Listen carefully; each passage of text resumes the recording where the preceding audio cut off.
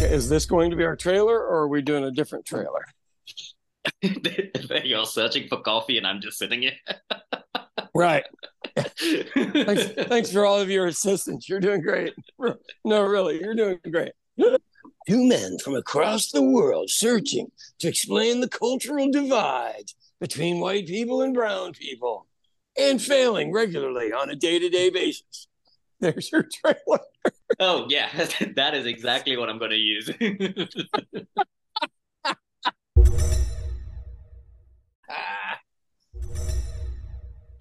How's how is everything in the Bangalore?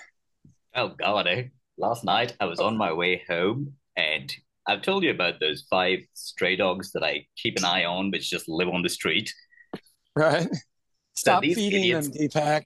oh, come Stop on, Sean. feeding them. I guarantee you, you're feeding them. I know I am. I'm aware of this. Wow. They followed me to like the street adjacent to mine, and some Right. kids were fucking throwing stones at them. Oh man, Oh God, it was that a sucks. nightmare to control all of them and bring them back here. And those kids are just acting like a bunch of fucking uneducated douchebags. Ugh. Like kids. Like Mm-hmm. you know the here's the expectation when I was a kid. We used to have this term and it was called boys will be boys. And I know it's an incorrect term anymore, but guess Mm-hmm. what? Guess what? Boys will be boys. They're just assholes. They I think really you should. are. I think you should just update that to dicks will be dicks. Well, you don't usually see that kind of behavior out of girls. You Mm-hmm. just don't. And this is from a person who's raised five kids. And I was from a very big family. The boys were just a handful. Jesus. And we kind of had more of an acceptance for that's the way it is. And you go, if genetically they've been that way for 2 million years, do you really, or, I know it's not really 2 million, but let's say a few 100,000, do you really think you're going to change it because you changed the term? I mean, honestly, I know. yeah. You know why 18-year-olds go to war, don't you? They don't question anything. They just go kill whatever's in front of them. Follow orders. Yep. That's right. Good or bad. What's up with you? Not much. Just working on a new application. Yeah. Don't worry, And it's what, not Struber. Struber will never be approved, Sean. dude, I think that's hilarious. I think that's funny as heck. I'll tell Well, you we another don't, funny one. Oh, sorry, go ahead. no, go ahead. Go ahead. I'm listening. Struber. Another funny one we got was called vacation dogs for people who don't Right. actually want a pet, but when they're on holiday, they That is, can take one. wow. That is not a bad idea. You know, they, so if you look at the expenditures of Americans on pets, it's just Mm-hmm. off the chart. And I'll guarantee you, my dog costs me as much as one of my kids. The only thing I don't have to do is educate the dog. So other than that, Mm. it's pretty okay. Wow. Well, that leads us into the imposter syndrome deal. This will be Yeah, an interesting chat. I literally, when I saw that note, I'm like, I had to look it up for one to make sure I was correct on what I thought it was. So I I write you the most shittiest bylines ever. I'm like, I hope he well, understands what the hell I said. no, here's the interesting part of all that. I'm 60 years old, Mm-hmm. so I don't feel that way anywhere anymore. And for people that are tuning in, imposter syndrome is like you go into a room and you never feel like you measure up, so you cover it. We call it the arrogance of a white teen. Because Caucasian teenage boys seem to know that they have the lack of actual belonging. Like they don't have the resume to belong. And I don't mean this in a mean way, but Mm-hmm. they have the ability and the bravado to look like they belong. And that's what's actually more important. Oh yeah. Does that make sense? Because I had this kid and he was probably in his early 20s. Um, and I hope you and I didn't cover this already. And he goes, well, you seem very sure of yourself. And I go, yeah, I'm Mm-hmm. fucking 60. Of course I'm sure of myself. I know what I'm good at and I know what I'm not good at. That's the difference. I do know what I'm not good at. And guess what? I hire Mm-hmm. people for that shit. Yeah, I hire Yep. people. And so I think you and I are usually pretty politically astute. We can stand in the corner of a room and figure out kind of who's the person, you know, So that sort of deal. the one thing that I'll tell you about that is at times, Yeah, sometimes I still have that feeling when I get into a room and I'm like, oh shit, they're yeah, waiting for me to speak. And in right. my head, I always remember this one thing that I can't remember who told me this, but they told me that to a casual observer, confidence and faking confidence looks the same. Same So, thing. It's the same thing. And you know, your accent carries you a lot of places that it would not carry the average person. Um, I I was when I was younger. So you know, when I was a teenager, I worked in restaurants, so I had to get along with whoever the customers were. And if I would listen to them and hear what they found important, their views on things. Now, I eventually realized they don't always know what they're talking about, and sometimes they've got the imposter syndrome and they're just trying to show off. And that took me a while. You know, you got to get screwed over a couple of times before you figure that out. But I understood the vocabulary of that subset of humans in that age and wealth range, and Mm-hmm. I figured out a way to be calm around them. But so I have always been an argumentative person. I think that's fair to say, Mm-hmm. argumentative rather than because I'm not always aggressive, but I do push points, and I've done this with my mom and everybody else. And I'm at a dinner when I'm about 16 years old, and we had these Mm-hmm. huge tobacco lawsuits here in America, and you know, for decades where the tobacco industry was trying to prove they weren't drug dealers, and everyone else was going, "Yes, you are. Yes, you are." That was Johnny So, as well. so yeah, and then they've shipped their business over to you guys, so you'll be doing it next. So I'm at this Mm-hmm. dinner, and this old guy who doesn't care for me very much because I date his granddaughter is says something just fucking crazy, and I go, "That is not true," and the whole place went dead silent. And the ladies at the table were shockingly uncomfortable. I was not in the least bit because I knew the guy was full of shit. And Mm-hmm. and so he turns to me and he goes, "Which part is untrue?" And I go, "We're not in a courtroom. We're just at dinner. Everything you just said was full of shit." And I was not trying to be disrespectful, but I thought it was Mm-hmm. demeaning that he was pulling this stuff over on everybody's face. And I couldn't tell whether he was doing it to see who would take it. You know what I mean? You're testing the orange by squeezing it and see what juice comes out. Or if there's somebody at the table that will go, whoa, hold on. And and so you kind of take a risk doing that. But I tell you, Mm-hmm. for the rest of the girl I dated, Father, every time I would see him the rest of my life, he would bring that up because she goes, I was never able to do that. You know, I just was never able to do that. You're the only person I've ever seen do it and really just not care. And I go, well, I think I wasn't smart enough to care because I had no idea how powerful the guy was. I knew he had money and shit, but you know, I had Mm-hmm. no idea. So if I I, let me segue to something before we go back while I'm remembering it. mm-hmm. So he would the same guy that I said that to would invite me to their country club for Sunday brunch. Have I told you this before? And I would talk to the Uh-uh. help because I would talk to the help because I'd worked with most of them. And so as Oh, I'm going through okay. my line, getting my Sunday brunch, I'd, hey, what's going on? How's everything? And all that. He was appalled that I would talk to the help. Can I tell you that's something I have similar with you, where a Yeah, lot of times when I go into a place, I would know as good as I know about how my friend is doing, I would know how that right, bartender, how the wait staff are right, doing, because I would know them, their families, their kids. right. Yeah, it's Mm-hmm. called being polite. I know. Yeah, that's what we used to call that, being polite, giving a shit. The funny thing is, in that guy's world, it is so important that the waiter know you in front of his Mm-hmm. friends to look like a big shot, but it's not okay for you to know the waiter Yeah, that's or the weird. bartender or right. Think about that equation, and you go, so you're good enough that we need to know you, but we're not good enough for you to even bother knowing us. And if you saw us anywhere, would we even get a nod? It's an Mm-hmm. and as an owner, of course, I would, but would Yeah. anybody else? Because those are the customers that I really don't have much favor for when they'll be really lousy to people, and then when they find out I'm the owner, they want to be my friend. It's yeah. I love the person who once came up to the bar and asked me if I knew who their horrible busboy was, and I looked around and I saw it was you. I was like, "You fucking idiot! That's the owner." I do happen to know him. I do.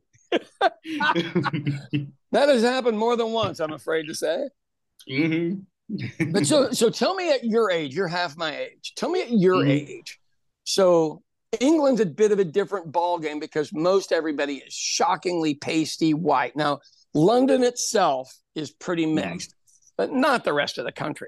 So did you have that syndrome walking into places being brown? I still get that at times, whether it's the UK or even America for that instance. There are times where I walk in and I'm like, oh shit, I was born in India. I shouldn't be able to be addressing this entire room of millionaires and billionaires who I'm trying to tell them, we'll take care of your pension fund, things like that. It still made me nervous. And there was a point, but it was more, I think, where that the moment before you go on stage, where a switch comes on, like whoever that was who was talking to them in that room making that presentation, that's not who I am in my normal life, if you talk to me. But in that room, I am that persona. And that's a valid transition. So am I playing a role to sell something or give a presentation? Because if I go in as myself and give a presentation, I'm going to drop some F-bombs. I'm going to tell you a couple of funny stories. I can't do that in a professional setting. You know, and anyone that follows me on social media will see me in T-shirts and suits. There's very little in between unless I'm doing city council or government work. And then it's generally you got to wear like the shirt of the city. So, you know, it's got my logo and everything on. Then I look like a cop. So I don't. But as you grow older, think about when you first came to America, because I knew your boss at the time. And he was a bit of a showman. Yeah. And I still remember you correcting him, which I thought was classic. Literally correcting him and going, you cannot behave like that. You can't. and you were right on all of it. But I don't think he picked up on the subtle nuance, because in the world he ran in, it only mattered whether the guy had money or not, or access to money, not even his own money, but access. So I always thought that was pretty fascinating. Oh, it was amazing at times, because those meetings would be with like pension fund managers who had access to like normal working class Americans' money. And there was, in that moment at those tables, there was a lot of that where I just felt like this was just a character I was playing rather than my actual life. And once they'd leave, I would switch off and just go back to my normal self and just talk to the waitress, talk to the bartender, things like that. But in that moment, we had to decide how these funds were going to be allocated, who makes the margins. And it's nothing that we had ever worked for. It was just management of somebody else's hard-earned money was what I used to think of it. Right. But if you think about I went to high school with the second biggest family in Kuwait. Obscene amounts of wealth, literally obscene. Not like the Saudis, but pretty dang close.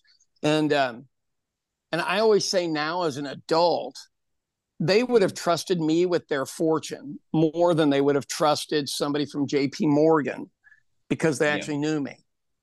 And so, not because I was any smarter, but if I made a mistake, it'd be an honest mistake. They would always question whether the other person was doing it to graft or retrade. You know, you dump a stock, pick it up, to get your percentage on it. And so I don't know why my weird version of blatant honesty comes in handy sometimes, but other times not so much. So you think about when you're sitting in money tables like that, and people are waiting for you to talk, and you go, well, I mean, I'm waiting for you guys to talk. Who starts first?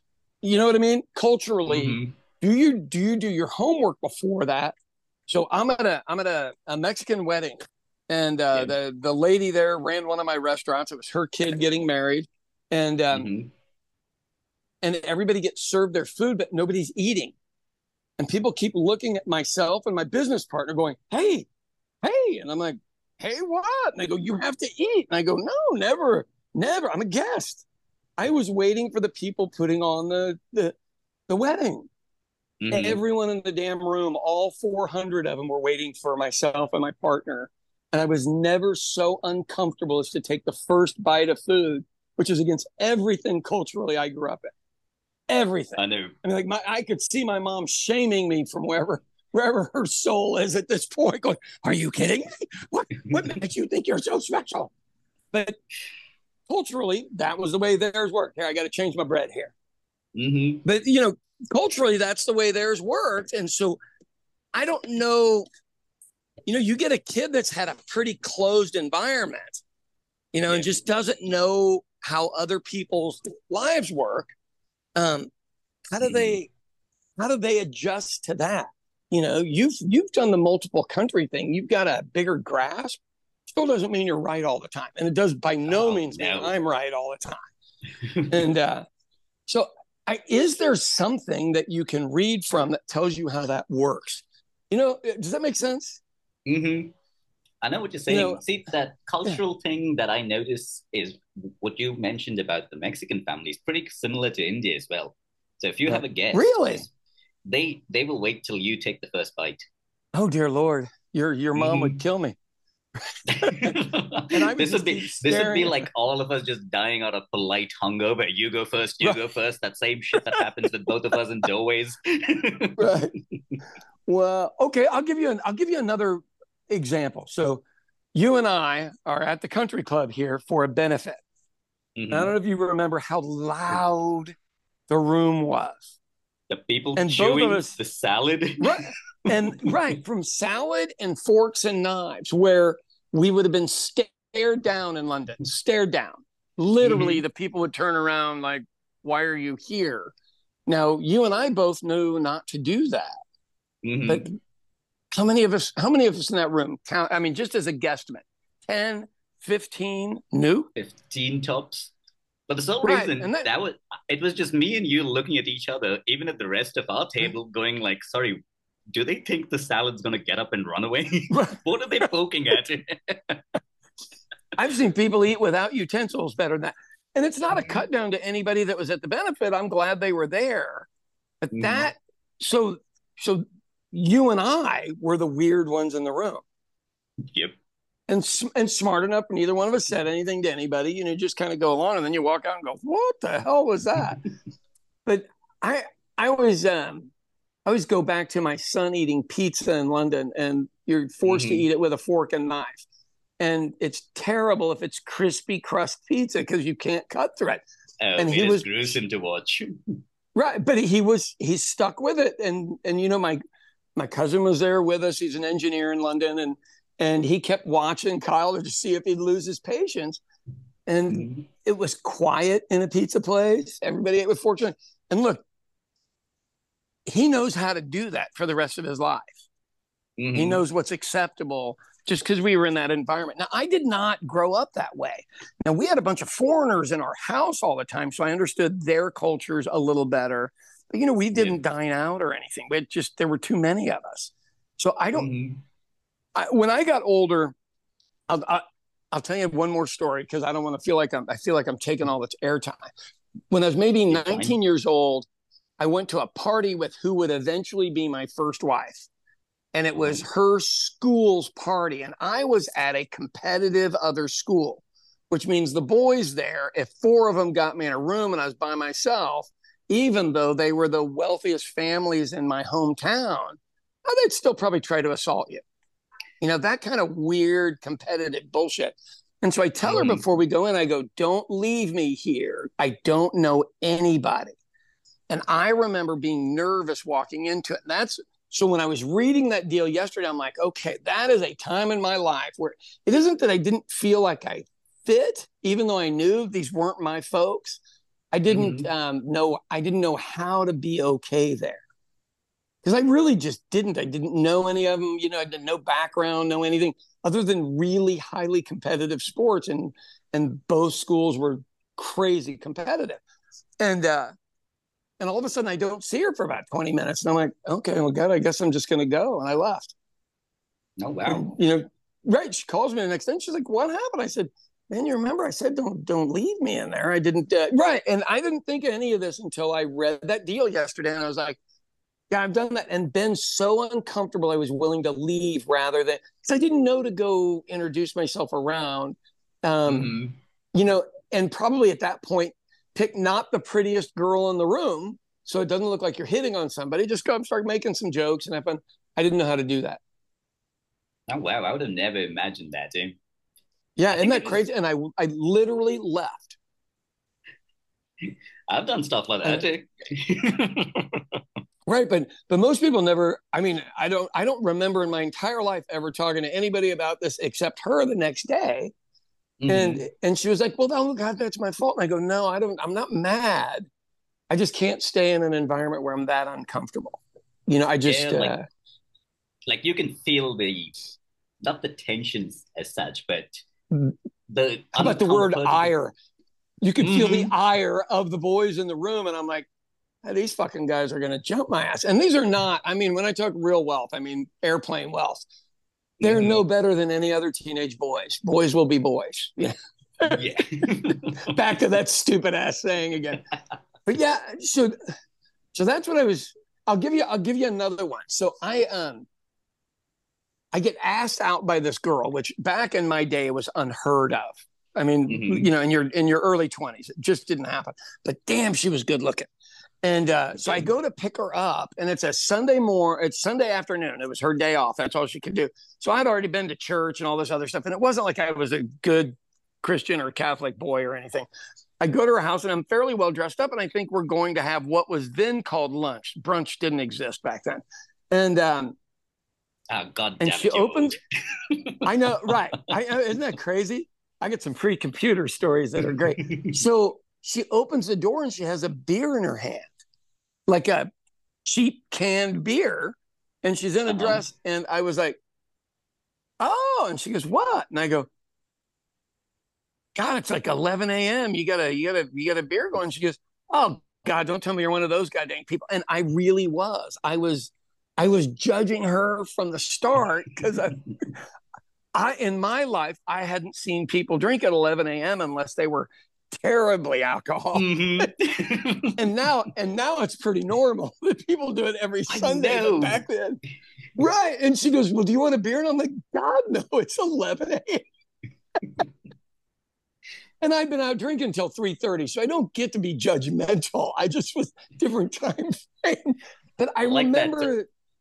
I like the Go high ahead. horse that I show up on at times, even though I know I went home at like 3:30 in the morning. But if I see someone at 9 in the morning and they just drink their first beer, I'm like, you piece of shit. Right, exactly. What's going to happen to your dad? But you know what that is? That's your dad talking in the back of your head, and my dad talking in the back of my head, going, "Hey, you got to get some work done. All that stuff's for Mm-hmm. later." And that's Yeah. just that straight back to the immigrant work ethic deal. But so even there, when I went out with her the whole day, I knew I did not belong in her world. Whatever that Mm-hmm. world was, goddamn, she was beautiful. She was nice. She was funny. I couldn't get beyond the, you know, canned open beer, cheap canned open beer at 11 a.m. Did you, full of judgment as soon as she opened the door, Oh, did you go like, what up, boozy? Who drinks right. this early? Are we going to the 11:30 a.m. AA meeting? You getting a head start?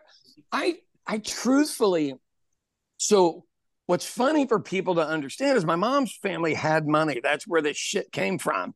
And my dad, Mm-hmm. they were farmers. I mean, so would he have cared? Probably not. But would he have had a beer? No, he'd get his work done first. But I, for Mm-hmm. some reason, had that whatever I'd learned from my mom's side of the family. Oh, Lordy, Lordy, Lordy. Yeah. Yeah. Isn't that Do you crazy? know what I noticed is that you'd probably noticed this as well, probably because of your father and your upbringing. In different countries, I have different attitudes towards different things, depending on what Oh, I'm doing. God, yeah. Oh yeah, Yes. like what I hate, like the weirdest part about having James here was Yeah. James was used to me in Oklahoma, and all of a Right. sudden he saw part of me that was what I am in Bangalore. And then my Oh, of friends saw course. how Yeah. I am with him, and they were like, why does it seem like you're having some sort of colossal personality schizophrenic Right. moment? And I was like, it's because y'all are not supposed to mix. And I don't mean the Yeah. races, I just meant Right. the friends groups. That, so that makes pretty solid sense. I went to 5 different high schools, and so when I would see people from the other schools and I'm with my friends, different subset of behaviors, because we all Mm-hmm. adjust however we need to do to get along wherever we're at. But when you're Yeah. in Bangalore, you're all business DPAC, ABD, all business DPAC. And over here, we of course know 2 different sides of you over here. Yeah, isn't that crazy? I know. But And the that makes weird part is sense. like, I think it's because even most of my adult working life, I've been around you guys and not around the Right. kids who knew me from here. So Yeah. that's also a weird point when I meet them and they want to go Yeah. out at like, they want to leave the house at 10 at night and come back Dear home at like Lord. 3, 4 in the morning. And I'm Yeah. like, dude, I don't do that anymore. I mean, I Yeah. can see you for an Too. I'm hour or too old so. for that shit. Right. Right. I'll I'll be the designated driver, but you got to Uber home. I'll get you there. So I'll give you one more great imposter story. So when I was 21, I opened my first company, and I know I've said this 10 times on here, but the only reason that matters is Mm-hmm. for the rest of my life, people looked at me as an entrepreneur. I was just an Mm-hmm. idiot that didn't know the risks I was taking and took them anyway, and it worked out okay. So I Mm-hmm. never felt special for that until I Mm-hmm. raised my boys to be 21 years old and looked at both of them and were like, you gotta be fucking kidding me. Seriously? You have done nothing with your life till this point. And the same first wife that did the party thing with me was the one Mm-hmm. who said, hey, quit shaming your kids for being normal. They're just normal. And I'd go, I what are you know. talking about? And she goes, look, I married you because you weren't normal, but you have normal kids. That's just what they are. And I was like, didn't know whether to be disappointed, but she was right. Where you just go, yeah, I'm gonna let them do their thing, and I very rarely ever get involved in any of it since then. But you Sean, know, when she I said that, you should have done the tighten up your coat and go like, I thought you liked me for other reasons. You bitch. Like you were totally taken advantage of. oh yeah, oh god, yeah, oh god, yeah. Well, it's interesting to because I'm literally double your age, and you look back on that, and what is important at 60, and what is important at your age. At your Mm-hmm. age, I was still building and amassing stuff. And then Mm-hmm. 15 years after that, I was trying to get rid of most of that stuff because it weighed me down. And if I tell you that, you go, yeah, I haven't been there yet. I still want to do that. And I go, oh, it's such a waste. And you go, yeah, hey, waiter, bring me another Perrier, please.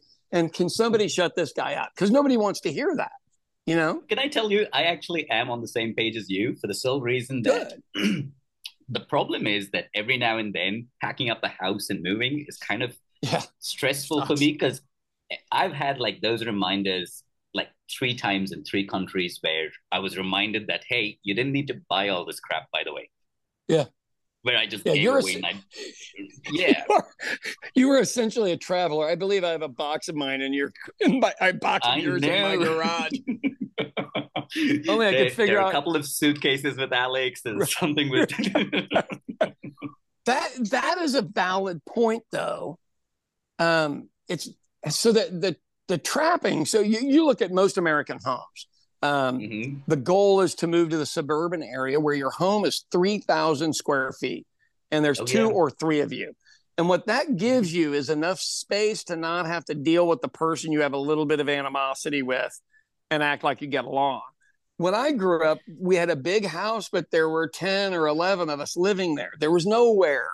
Dude, if I was in the bathroom, somebody was knocking on the damn door. I mean, there was no privacy, there was no anything. And so I don't know where that comfort level is of I need double the space so I can store more shit And then yet the Mm-hmm. garage is still full, and it's not full of cars. It's full of boxes. The really expensive cars are still outside of the garage in the tornado. I mean, it just, the comedian, what the hell was the angry comedian's name? He used to do a whole series on this of Oh you yeah, just you the get a bigger box to put more shit in money to buy shit we don't need to impress people we don't it. like. Exactly. Isn't that not the world's best quote? Because at the end of it, the people that you think would care. So I had this 56 Mercedes when I was in my early 20s, and Mm-hmm. and it was beautiful, beautiful car. It'd been restored and everything. And I would drive it around, and people loved to look at the car. And Mm-hmm. I was annoyed with the car because the tires had inner tubes, and if you took a turn too quick, they would pop. And then I'm stuck with an old car that nobody knows how to fix in the middle of Mm-hmm. nowhere. You don't even want them to tow it because you're afraid they're going to break something. And it turned Oh out to yeah. be the dumbest damn thing I'd ever owned. But for about a week, I was impressed with it. And then I had buyer's remorse from it. That's like the thing Alex always makes fun of me about, where he's like, point to a depreciating asset and Park would love it for the first 10 minutes. Right, exactly. Right.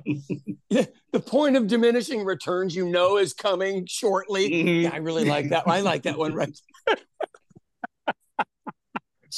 I I did. I guess the luck that I have is that I got all that out of my system very, very, very early.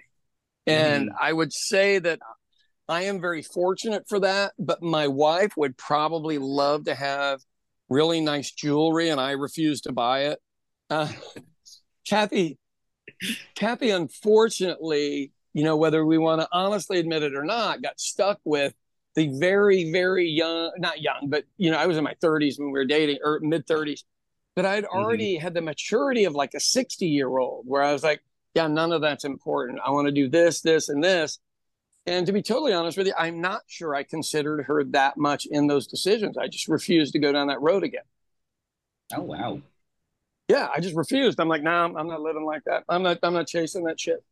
Yeah. Uh, And so I remember I'd be I in. remember in my 20s getting like peer pressured into buying shit that I didn't really need at that Oh particular God, yeah. time. Yeah. And there was a moment where I remember that line from Frasier where he looks at his brother Niles and he's like, "Is there anything holding you up beside the starch in that damn shirt?" Oh my God, what a fantastic quote. Wow. So I got a cousin of mine in Ireland named Paul Lawless. And so Mhm. Paul has been on an international TV show where you go like share lives with somebody else. And he went to France and ran this guy's farm, orchard, and all this other stuff. And the guy was a winemaker and shit. And this guy Oh, went to wow. Ireland and lived on our family's, well, not my side of the family, the other side's 500-year-old house on the farm. And Oh. and it was just a great show. But he owns a gluten-free bakery. A lot of Irish people have celiac disease, so he's done really well. This French guy did really well, Mm-hmm. and he could not adjust to living in France and the French lifestyle, which is more my style. I mean, truthfully, at this Mm-hmm. age. And the other guy kind of enjoyed the simplicity of that Irish, used to be a dairy farm and now it's a bakery. So the guy just goes in and you got 20 people working, on your farm. What used to be a Yeah. milking shed is an enormous bakery. So Mm-hmm. I don't know. That would be, I'm going to see if I can find a copy of that show and send it to you. That would be the ultimate imposter syndrome. That whole show was. So, like, Mm-hmm. if you and I switched places, you would stand out here being brown, doing what I do, and I would stand out over there being white, not having a damn clue how to do anything that you do. Can you imagine how much trouble both of us would be in? I could It would, but it would since be a I've been around hilarious you. show. I It would know. be yeah. But to do it properly, we would have to be able to, you'd have to tone down your skin and I would have to tone mine up. But it'd be really interesting to see from a perspective because Mhm. Indians are so polite and I'm so blunt. I might get killed over there. I am not sure how that would roll. and you're so polite and I'm so blunt over here, people would be like, so what did he really mean? I don't even know what that guy just said. Hey, That that's kind why of I used shit. to have you as my translator. If I said something Right. at a table, you would be like, I think he, well, who was that I was talking to? Do you remember that? It Oh was the my God, first it was business meeting James with when you. you, yeah, when you didn't know James very well and you asked me to go to the breakfast and he kept rambling. And I was like, yeah, he's just saying no, James. And he goes, what? And I go, he said, no, it's a waste of money. And everybody was totally fine with it. And you'd been going for about 5 minutes. I was trying to do the mixture of a polite British and Indian Huh? person trying to explain to you that your Oh my idea God. was dumb. Right. Well, and then that it had been done. What you kept saying is, this isn't the first time that's been done. And I Mhm. still remember that what you said. And I'm like, first, it sounds like it's the 100th. And you were like, well, yes. And I go, well, then there's no reason to do it. But it's weird. He was able to accept that way of Mhm. statements from me. Yeah. He's like, oh, okay, well, then let's move on to the next thing. Like, Mhm. let's not waste our time on that. And so those are cultural deals. I don't know if any of those go into the imposter thing. The No, they imposter don't thing is do. more about how you feel inside when you walk into a room. I have walked into some rooms. If the people in there, so if I walk into a room full of Hispanics, what I do Mhm. is find the person that looks like they're having the most fun and go over and start making jokes with them. And then we are laughing so loud, everyone else moves towards us. Oh That's yeah. that's how I play that. And if I'm in a room with African Americans, they're a little bit louder than regular white people. Well, I'm a little louder than regular white people. So I just find somebody that I somewhat recognize from somewhere and go hang out with them. And next thing you know, we're loud laughing and the same thing works out. Um, Mm. Asian males, I get along with really well. Asian females kind of still give me the white dog look. And then when they realize I'm not hitting on them or trying to do anything, then we're good. But that takes they're a little more apprehensive. Yeah, Mhm. isn't that crazy? And Yeah, most Joe. Middle Easterners, yeah, I talk food Mhm. with most everybody. That's Oh my yeah. end.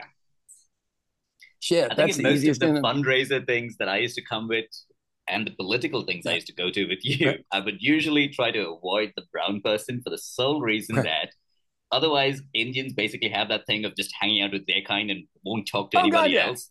Yeah, it's so I straight would out of always Animal go and House. yeah, so I would purposely go and talk to someone who doesn't look like me at all. Yeah. Well, and there's no other way to get business done. You Hmm. sooner or later have to go out of your comfort zone. I have to go out of my comfort zone. So I am selling my infusion book to dispensaries now, which I've never done. So each day I make 4 to 5 calls to different dispensaries, and I've got a little setup like an easel that the book sits on, and then the books are underneath it, so people can see what it is. And that Nice. is the client base. And I've just never had time to do this. So every Hmm. single place gave me really, really good feedback. And I've got like 4 placements today. It's going incredibly well for the amount of work I've put into it. But I had one guy Hmm. that was just I just rubbed him the wrong way, the way I walked into his place or, something like that. And I don't give a shit. I mean, you just move on. There's 1,000 dispensaries for me to hit in the state. I'll be fine. I met exactly someone like that yesterday. It was this Yeah. person who I was at a meeting. I was pitching for building out a application. Do you Right. know, she just sat there, Googled everything I said, and kept asking me questions and interrupting me while I was speaking to the person who Get was out. actually the IT manager. And she just Googled every damn point. That I was like, Jesus. Jesus Christ, you don't have a brain to just tell me what you Yeah. think at the end of this meeting Right. rather than just Googling and interrupting me. Wow. It was the most offensive thing. I didn't like, okay, Right. so that was when I text you and I was like, Sean, we're doing this imposter syndrome thing. I right now don't feel comfortable in my own skin with somebody next to Right. me But Googling every word I'm saying. but she was trying to be relevant. I don't That's know. all that was because, I mean, otherwise I would sit there and go, I don't know what this is. Explain it to me. Because if I'm going to work with you on a build out, I need to know if I can communicate with you. Mm-hmm. Oh, yeah. So That is the most explain that to important me. thing. Yeah. And then see if you can explain it. And if I have to ask you like 3 times, we're probably not working together. Okay. Mm-hmm. Yeah. I mean, I think that's pretty valid. And And if you knew that psychologically from her, it doesn't really change your behavior if somebody's being mean and ruining your setup. It's really, it's like I a think the lousy problem. heckler. I know. Like